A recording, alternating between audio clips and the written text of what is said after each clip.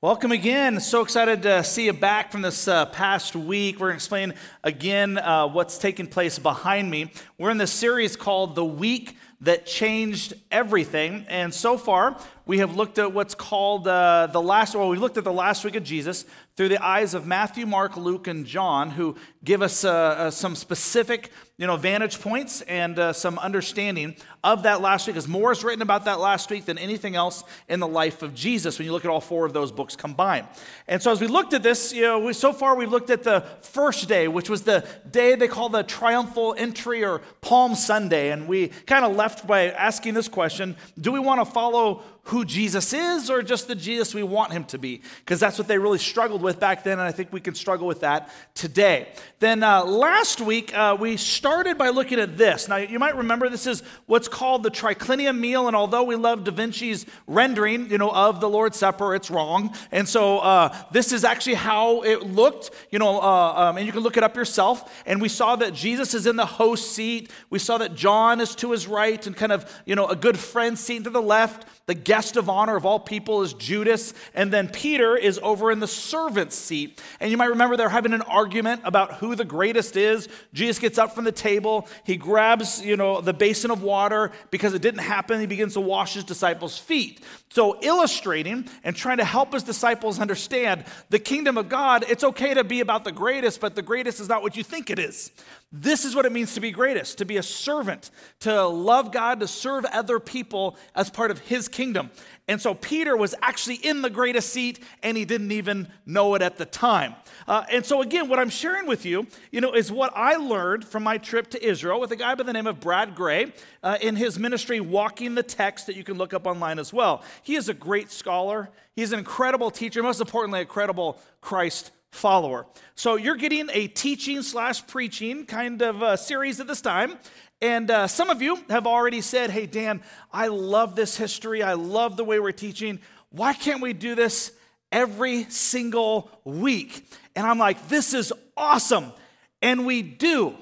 It's just not during the weekend. Did you know that Monday through Friday we do a devotional, and it's 15 minutes, and it's verse by verse, and it's chapter by chapter, and we give you some Jewish context and perspective? No, we do not put a triclinium meal on every single morning. But it's meant to be an opportunity to kind of understand some context as we go through God's Word together. So I just want to remind you of that as we want to make sure that we are getting this learning and this teaching if this is something that's really hitting your heart and mind. Now, what was interesting or humorous to me is last week we went through this whole thing, but what did we forget to talk about, or what did we fail to talk about? The meal. We actually didn't talk about the most important part of it, which is what we would call communion. And so let me remind you by this chart that we looked at this last week of the events based on order, as you look at all four of these Testament writers. So again, so it's not confusing. To the left, at the very top, it tells you the event of what's taking place here. And then Matthew, Mark, Luke, and John, the very top in yellow, tell us exactly what they're writing concerning this event. And this is a chart that illustrates it in the actual order in which it actually happened. And so if you go through, the list, believe it or not, we went all the way down to when Judas is identified. And then I'm going to tell you, then Judas leaves to now go and betray Jesus. So we're going to spend, God be glorified, all the way down to the rest of their time together so you can kind of see where we're going. So with that being said, let me start with this. We all make commitments. We all make promises. We all make agreements, in our lives. Whether it's a job, you take a job, you're agreeing to do a job, and you're agreeing to be paid for that job. It's going to school is another commitment, agreement, or promise. In friendships or even dating relationships, right? You have to have define the relationship talk to be like, we moved from friends to now we're dating, to maybe dating exclusively. Then there's another talk to now we're seriously dating or engaged, and then another talk that gets you to the point of marriage. And at each level, there is a different promise and there's a different level of commitment that you go through with that promise. We make agreements when it comes to things that we buy. Think about your home or your car and all the paperwork that you sign, because you're making an agreement, you're making a commitment when you actually, get those services or those things in your lives. You think of other kinds of services like TV or electricity, water, trash. Now, one of the most unpopular that we have in our culture that is a high level of relational commitment, one of the highest that you can have, is of marriage. Now, in the course of a marriage ceremony, there is something called vows. These vows are promises, they are commitments that you are saying to the other person. Now, I have done over 100 of these, no exaggeration, in the course of my ministry experience. And there's always two options when it comes to vows. One is you do the traditional. Traditional, do you love, honor, and cherish for good, for sickness and health and all that other kind of stuff, and you go back and forth. But more often than not, a couple may choose those, but they also choose personal vows. And so whether it's ones that I have done or that I have read about, let me just give you 4 that I thought were a little different, a little interesting when it came to actual vows, that people had. So here was one.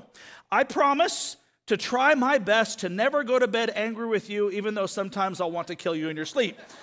I was like, that's real. That's real. All the married people said amen, when it came to something like that. Somebody else, I was like, this one was interesting. I promise to support your bad habits as long as they don't involve illegal activity or endanger my safety. I was like, why? Why would you even support their bad habits? I don't know. Just something like there's something going on in that relationship. Here's another one that I thought was just interesting. I promise to never take you for granted, even though sometimes I might. I love those kind of vows. There's a way out. I promise to never, but I might. And so when you do it, you're like, hey, I told you in our vows, I might do this. But you said you would never. Yeah, but I also said I might. So interesting, a way to have that in a relationship. This one probably applies to me the most. From my wife, not really, but this applies. I promise to love you even when you leave your clothes on the floor, snore like a freight train, forget to put the toilet seat down, hog the blankets in bed, or eat the last cookie or Dove bar. I was like, wow, that's really specific, when it comes to vows that people make. And so there's these vows. Now, another word that we use for marriage vows or the marriage ceremony is an unusual word that we don't find in our culture, but it's found a lot in the Bible, and it's the word covenant. It's the word covenant. It's one of the only examples, that we have in our culture where that phrase is even used. And yet in the Bible, it's used on a regular basis. In fact, it means in the Bible a sacred agreement between God and his people. But a covenant is a relationship between two parties who are making binding promises to each other and work together to reach a common goal. They're often accompanied by oaths, signs, and ceremonies. Covenants define obligations and commitments, but they're different from the contract because they're relational and they're personal. That's what makes it a covenant, and it continues to grow based on the covenant that we have with God. Now, like I mentioned before, the only remaining example of our culture is a marriage covenant. Well, actually, there is one bigger than a marriage covenant in our culture, and it's called a timeshare. And once you get involved in that, there is no getting out. It is till death do you part. There's no way of getting out of that no matter what. Okay, so God has established, you can argue there are 7 that are in the Bible, but we're going to focus on 5 of the main covenants that God has with people. And again, I don't have any opportunity to go into any length in these things, but let me just give you just a high level so you can understand this. First is the Noahic covenant. This is found in Genesis chapter 9. It's God, his covenant with Noah. After the flood, that takes place, God's promises, here's the covenant, that he would never destroy the earth with a flood. And as a sign of that commitment, he gives a rainbow. It's the sign and seal of that commitment that he's saying, look, here's my promise, here's my covenant between you and for people from all time. And the rainbow is that reminder that he's never going to do that again. Okay, a second covenant is called the Abrahamic covenant, and that's found in Genesis chapter 12 and verse 15 as well. God promised to make Abraham into a great nation. That's where the nation of Israel comes from. I'm going to use you. I'm going to bless you. So many descendants, and I'm going to bless the world through you. And he makes this covenant, this commitment, with Abraham. Now, the sign of that commitment would be something called circumcision. Now, I'm not going to show you a picture of that.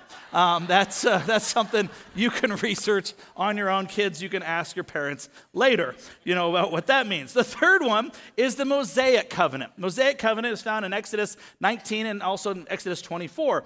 He promised to make Israel, the holy nation, if they followed the law. So that's why the Ten Commandments are so popular, as we look at the Old Testament, because it was so critical as an example of this covenant. And the people of Israel had this agreement. It's signed and sealed with blood, that we see that takes place, that seals it as well. But the sign, some people would say, is the law itself. Or some people actually look at it and say the sign is the Sabbath. That God actually took a day of rest, and he's calling us to take a day of rest. There's a lot of understanding from that as well that we don't need to get into right now. Then the next one, the fourth one, is the Davidic covenant. This is in 2 Samuel chapter 7. God promised to establish an eternal kingdom through David's line.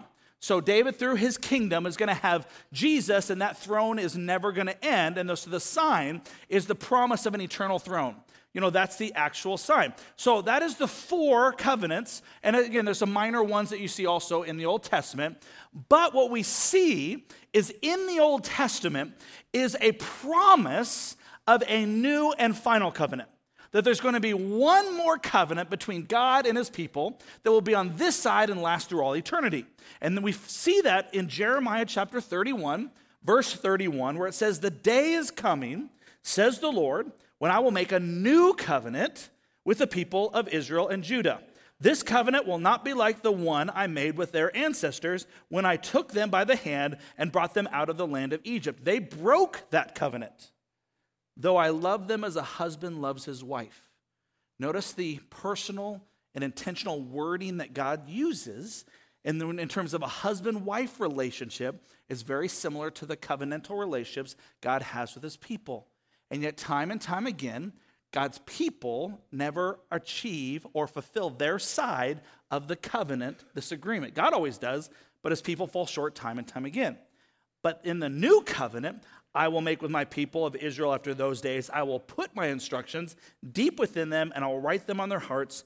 I will be their God, and they will be my people. Now, if you want to do a deeper dive on the difference between the Old Covenant and the New Covenant, the book of Hebrews is probably one of the best that illustrates the difference between the two. And it just so happens that in our morning devotionals, we are doing Hebrews. Now, let me just tell you, I'm not that smart. This only God kind of put this together, that we'd be talking about this weekend, and then tomorrow morning we're going to be in Hebrews, and I believe it's chapter 9, as we start really examining, because it's in chapters 8 through 11, 12, that really illustrate this covenant, and he talks about the old and the new. And so there's another plug for you, as well. Oh, by the way, another word for covenant is testament, which is why in our Bibles you have the Old Testament, the Old Covenant, and the New Testament, which is the New Covenant. It's the same word. So there is a difference between the Old and the New. Okay, so let's start looking at this again. So behind me is this Passover meal, and some of you have experienced this in modern day times, and they call it a Seder meal. And they illustrate what the different things represent to the Jewish people, but also can represent according to Jesus. Now, I don't have time to walk through this. I can just tell you that every part of the Passover meal has symbolic meaning to those who are Jewish and also those who are Christian. Like, for example, just 2 examples, the bitter herbs that you would partake in were called the bitterness of slavery. Or you'd also partake in salt water to remember the tears that were shed by the Jewish people under Egypt's oppression. So I don't have time to go through all of this, but here's what I do want to focus on, which was new to me and I hope will be encouraging to you. Is what I do want to tell you is that there are 4 cups that take place at every Passover service. Every Passover service, they would celebrate 4 cups. Now, they would always do 4 cups, 2 cups of wine before they would eat the meal, and they would do 2 cups of wine after they eat the meal. So this is what Jesus is doing with his disciples on the night that he is betrayed. He is celebrating a Passover meal with them. Now, in Exodus chapter 6, it's a correlation, because as they go through this meal, they're going to quote God's word from Exodus 6 because it correlates with each individual cup. So in Exodus 6, verses 6 and 7, it says, "Therefore, say to the people of Israel, I am the Lord. I will free you from your oppression and will rescue you from your slavery in Egypt. I will redeem you with a powerful arm and great acts of judgment. I will claim you as my own people, and I will be your God." So what they would do is they would divide that section of Scripture up, and either before or after they drink of one of the cups, they would repeat one of those phrases from the book of Exodus. Each cup has specific meaning. Like, for example, they would start with the cup of sanctification. And what they would do is they would say this phrase, like I said, either before or after they drink this cup of wine. "I will free you from your oppression." So there's a sanctification process. I'm going to free you from your oppression. They would partake of this cup. The second would be the cup of deliverance. And then they would say this phrase, "I will rescue you from your slavery in Egypt." So they're remembering during the Passover meal what God has done, that he is the great deliverer, and he's the great one that they can celebrate during that. And then they would partake of the meal, and then they'd go into the third cup. Now, here's what we know before I get to the third cup, is that Jesus is actually doing all the four cups with his disciples. How do we know? If you go to Luke chapter 22, verse 17, it says this, "Then Jesus took a cup of wine and gave thanks to God for it. Then he said, 'Take this and share it among you.'" Then a couple of verses later, it says, "And after supper, he takes another cup." Okay, so what cup is he taking? We don't actually know. We do know it's one of these first two cups because it's before the supper. So many theologians, people who study this, said, well, obviously it's either the cup of the deliverance, and they make a case for that, or the cup of sanctification. So this is the cup that he's partaking with his disciples, one of those first two in Luke chapter 22, verse 17. Then after the meal, he takes what's called the cup of redemption. To redeem means to buy back. Okay, I want you to hold on to that. To redeem means to buy back. And then they would say this phrase, "I will redeem you with a powerful arm and great acts of judgment." Again, quoting Exodus chapter 6. We'll come back to this in just a second. The last cup would be the cup of restoration. And it's a celebratory time. And it's a reminder as they say, "I will claim you as my own people, and I will be your God." So they always finish with, yes, he is our God, and we are his chosen people. And they would have this moment and this time of celebration. Here's what's interesting. Jesus chooses not to mention or participate in this last cup of restoration. He doesn't do that. But what he does say is that I'm going to drink anew with you again when I come into my Father's kingdom.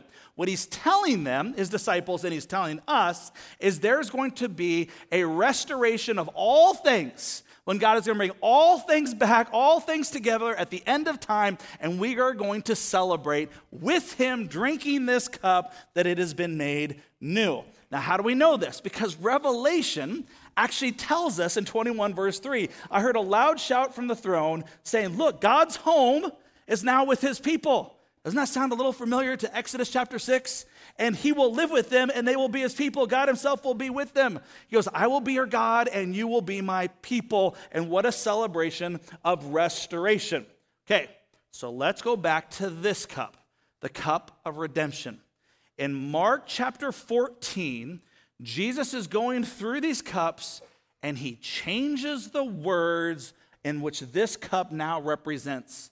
The cup of redemption is no longer going to be the cup of bringing you and redeeming you and buying you out of Egypt. It's going to be something greater. For in Mark chapter 14 and verse 23, it says, "And he took a cup of wine, and he gave thanks to God for it. He gave it to them, and they all drank from it. And then he said, 'This is my blood, which confirms the covenant between God and his people. It is poured out as a sacrifice for many.'" Now, they have no idea why Jesus just changed everything. Everything was going along per normal, and they're not going to understand at this point, but they're going to understand later. Now, just like Old Testament, there are going to be signs that are going to be a reminder. The seal is what Jesus does on the cross when he actually sacrifices his life, saying, "This is the blood of my covenant." But this is what that represents. so that every time you take this, you remember the seal of what's taken place on the cross. And so communion is a reminder, it is a sign for what God has done and a reminder for us. The second sign that we see this is something called baptism. Like what circumcision was to Abraham in the Old Testament, baptism is to followers of Jesus in the New Testament. It's a sign and the seal of what God is doing in our lives, which is why we encourage all to partake and be able to do that. So what does, though, this, and we've learned about the wine a little bit, what does the bread, represent? Now, I took a look at our video beforehand, and I looked at that bread going, oh, that is such good bread. How many bread lovers? You guys, I know there's so many carbs. Yes, there's some amazing bread. It's not anything like what you just saw, okay? So it's matzah bread, and if it's cooked really well, it can be good, but if it's not, it's pretty bland.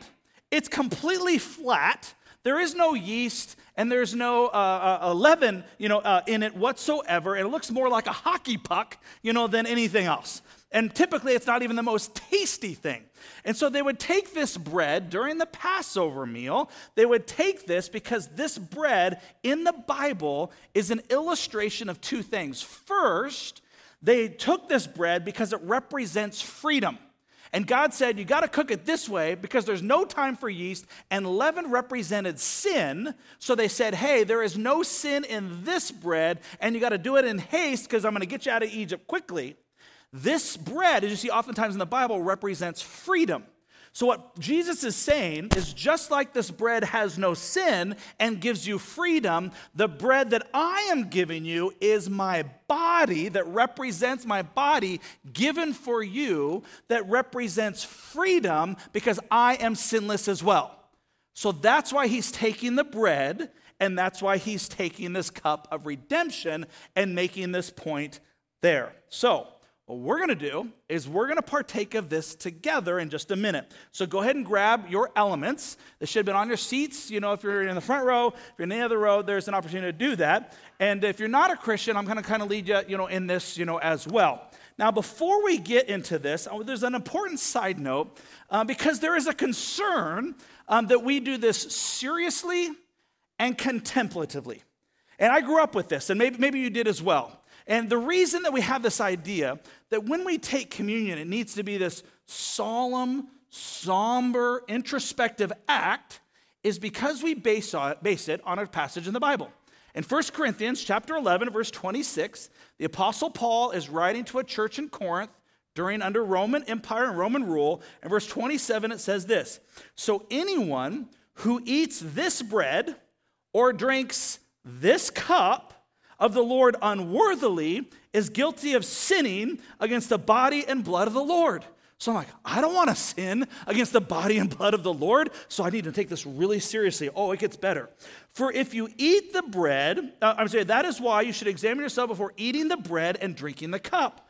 For if you eat the bread or drink the cup without honoring the body of Christ, you are eating and drinking God's judgment upon yourself. That is why many of you are weak and sick, and some of you have even died. And I'm like, I don't want to die. And I'm being told even as a kid, as I come to faith, going, I've got to take this so seriously. I got to examine myself because I don't want to get sick, and I want to make sure that this is a solemn time. We've turned that into that. The problem is that almost every time that you see it exemplified in the Bible and the early church, it was during a meal. It was festive. It was celebratory. Obviously, there was some serious to it, but we've taken it serious because of this passage.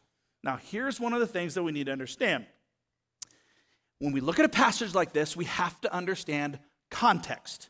What is going on in this church in Corinth that Paul would call out the importance of doing it this way, even telling them why some of them are sick and even dying? Did you know the Bible actually speaks for itself? But we don't talk about those verses. Only a few verses, I'm not talking about a different chapter or a different place in the Bible. A few verses earlier, Paul has a conversation. In verse 20, this is what's taking place in this church. When you meet together, you are not really interested in the Lord's Supper. For some of you hurry to eat your own meal without sharing it with others, As a result, some go hungry, get this, while others get drunk. Okay, so they're having a meal together, and they're like, ooh, I'm starving. Have you ever gotten on your kids for eating before you pray? I know some of you have. You're like, we need to pray first. They're like, but I'm hungry. And they just start wolfing down the food. In our house, we could only afford, like a Little Caesars pizza, for dinner. And the rule was, the more you ate, the faster you ate, the more you got. Okay, they never kind of divided it up. So there was there was 3 brothers. So you're like, all right, ready, go. And so that was part of the, all right, go and see how much you could get in. So I can just imagine this is taking place. They're hungry, they come in, and they're eating, and then they're drinking, all right, but they're getting drunk on the wine that's supposed to represent Jesus. I love Jesus, just like, you're like, what is wrong with you people? It's completely defiling, it is completely shameful, and it is being called out by Paul for all eternity. So he continues to go on. What? Don't you have your own homes for eating and drinking? Or do you really want to disgrace God's church and shame the poor? The reason he mentions that, it was those who had resources that ate first. And so not only would the poor not partake in communion, they wouldn't even be part of the meal. Because again, he's talking about the Lord's Supper, to which communion is part of that meal, not the only thing. And then what am I supposed to say? Do you want me to praise you? Well, I certainly will not praise you for this. So these people are completely dishonoring this. We take the second passage that talks about how we should partake in this, and then we do this in such a solemn way, which there's nothing wrong. We should always have an opportunity to make sure that we are elevating the importance of what we're doing. But let's not get carried away so that we understand the reason which Paul wrote that. And hopefully that can be helpful for you, because I know it's been helpful for me based on even my own church background. So we're going to eat this and partake of this together. Now, if you're not a follower of Jesus yet, I would just encourage you to observe, to watch what's going on, and consider that this might be something that one day you'd be willing to participate in as you enter into this new covenant. For this bread, Jesus says, this is my body. This is the symbol of freedom that is given for you.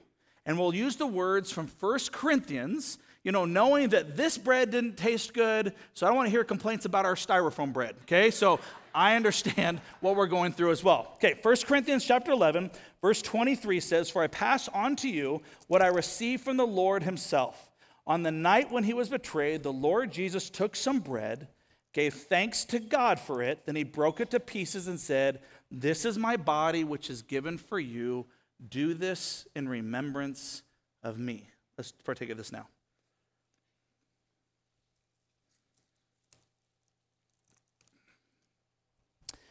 And then, in verse 23 and 24, for I pass on to you what I received from the Lord himself.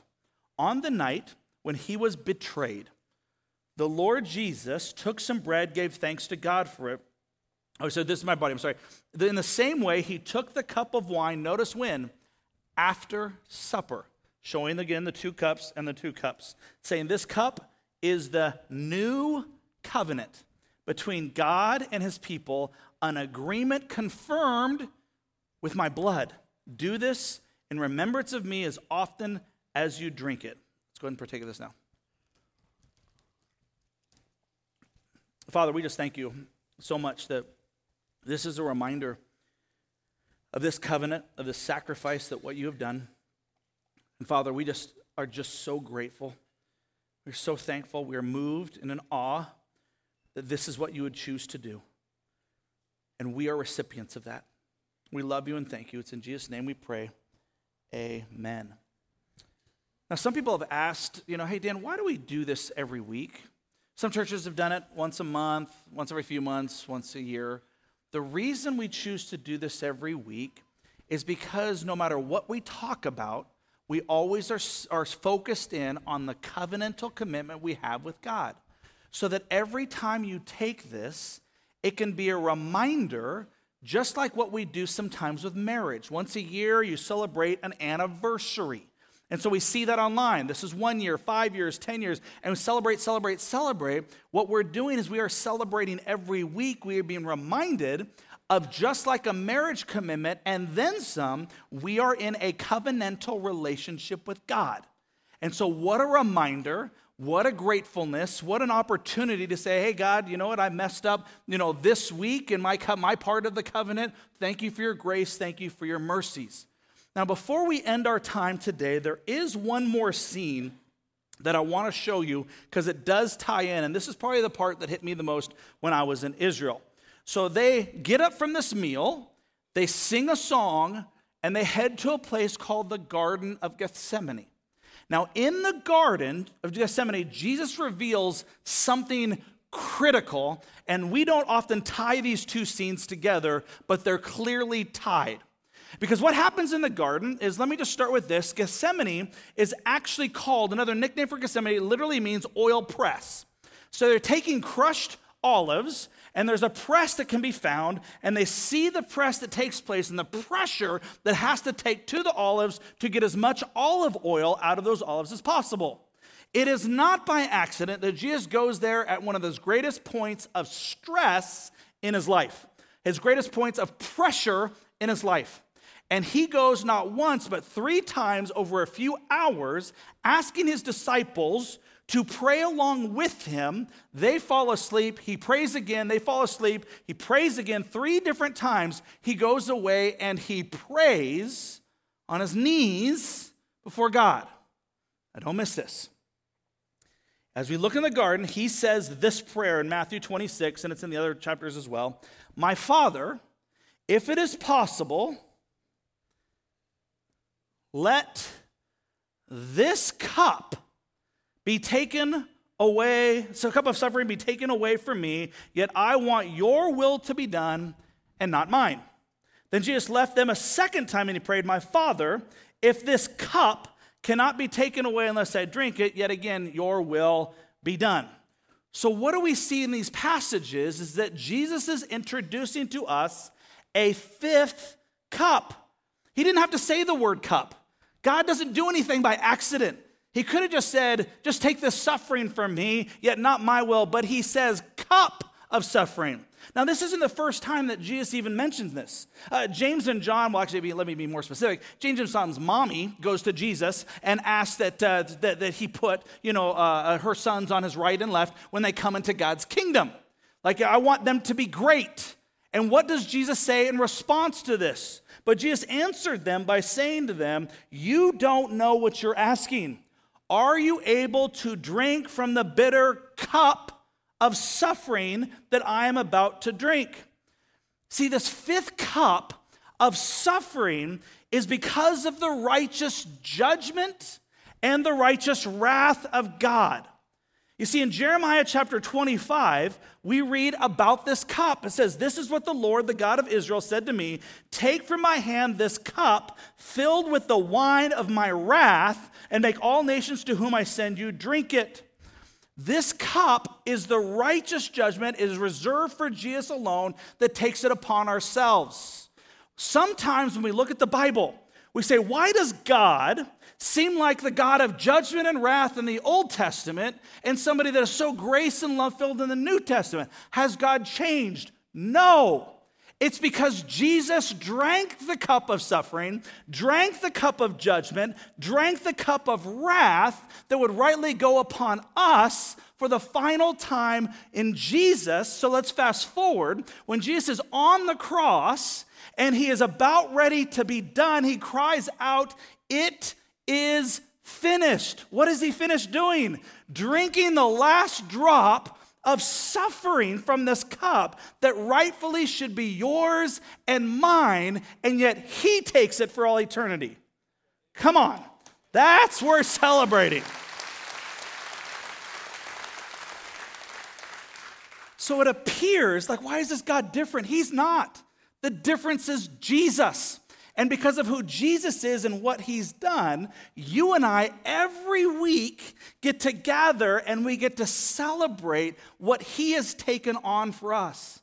We deserve wrath because the standard is perfection. We deserve judgment. And Jesus says, nope, I'm going to take it for you. Your job is to choose to decide if you want to be in covenant with me. And by being in covenant with God, we get to avoid the wrath and the judgment of God because of the grace of Jesus Christ that has been exhibited on that cross. And so as we close, we can clap about that. You can get excited about that. What will you choose to do concerning this covenant that has been offered to you through Jesus Christ? It really literally is, and I've probably not done a good job with this over the years, it's a marriage proposal. Jesus is saying, let's get married. Let's have that kind of commitment and then some.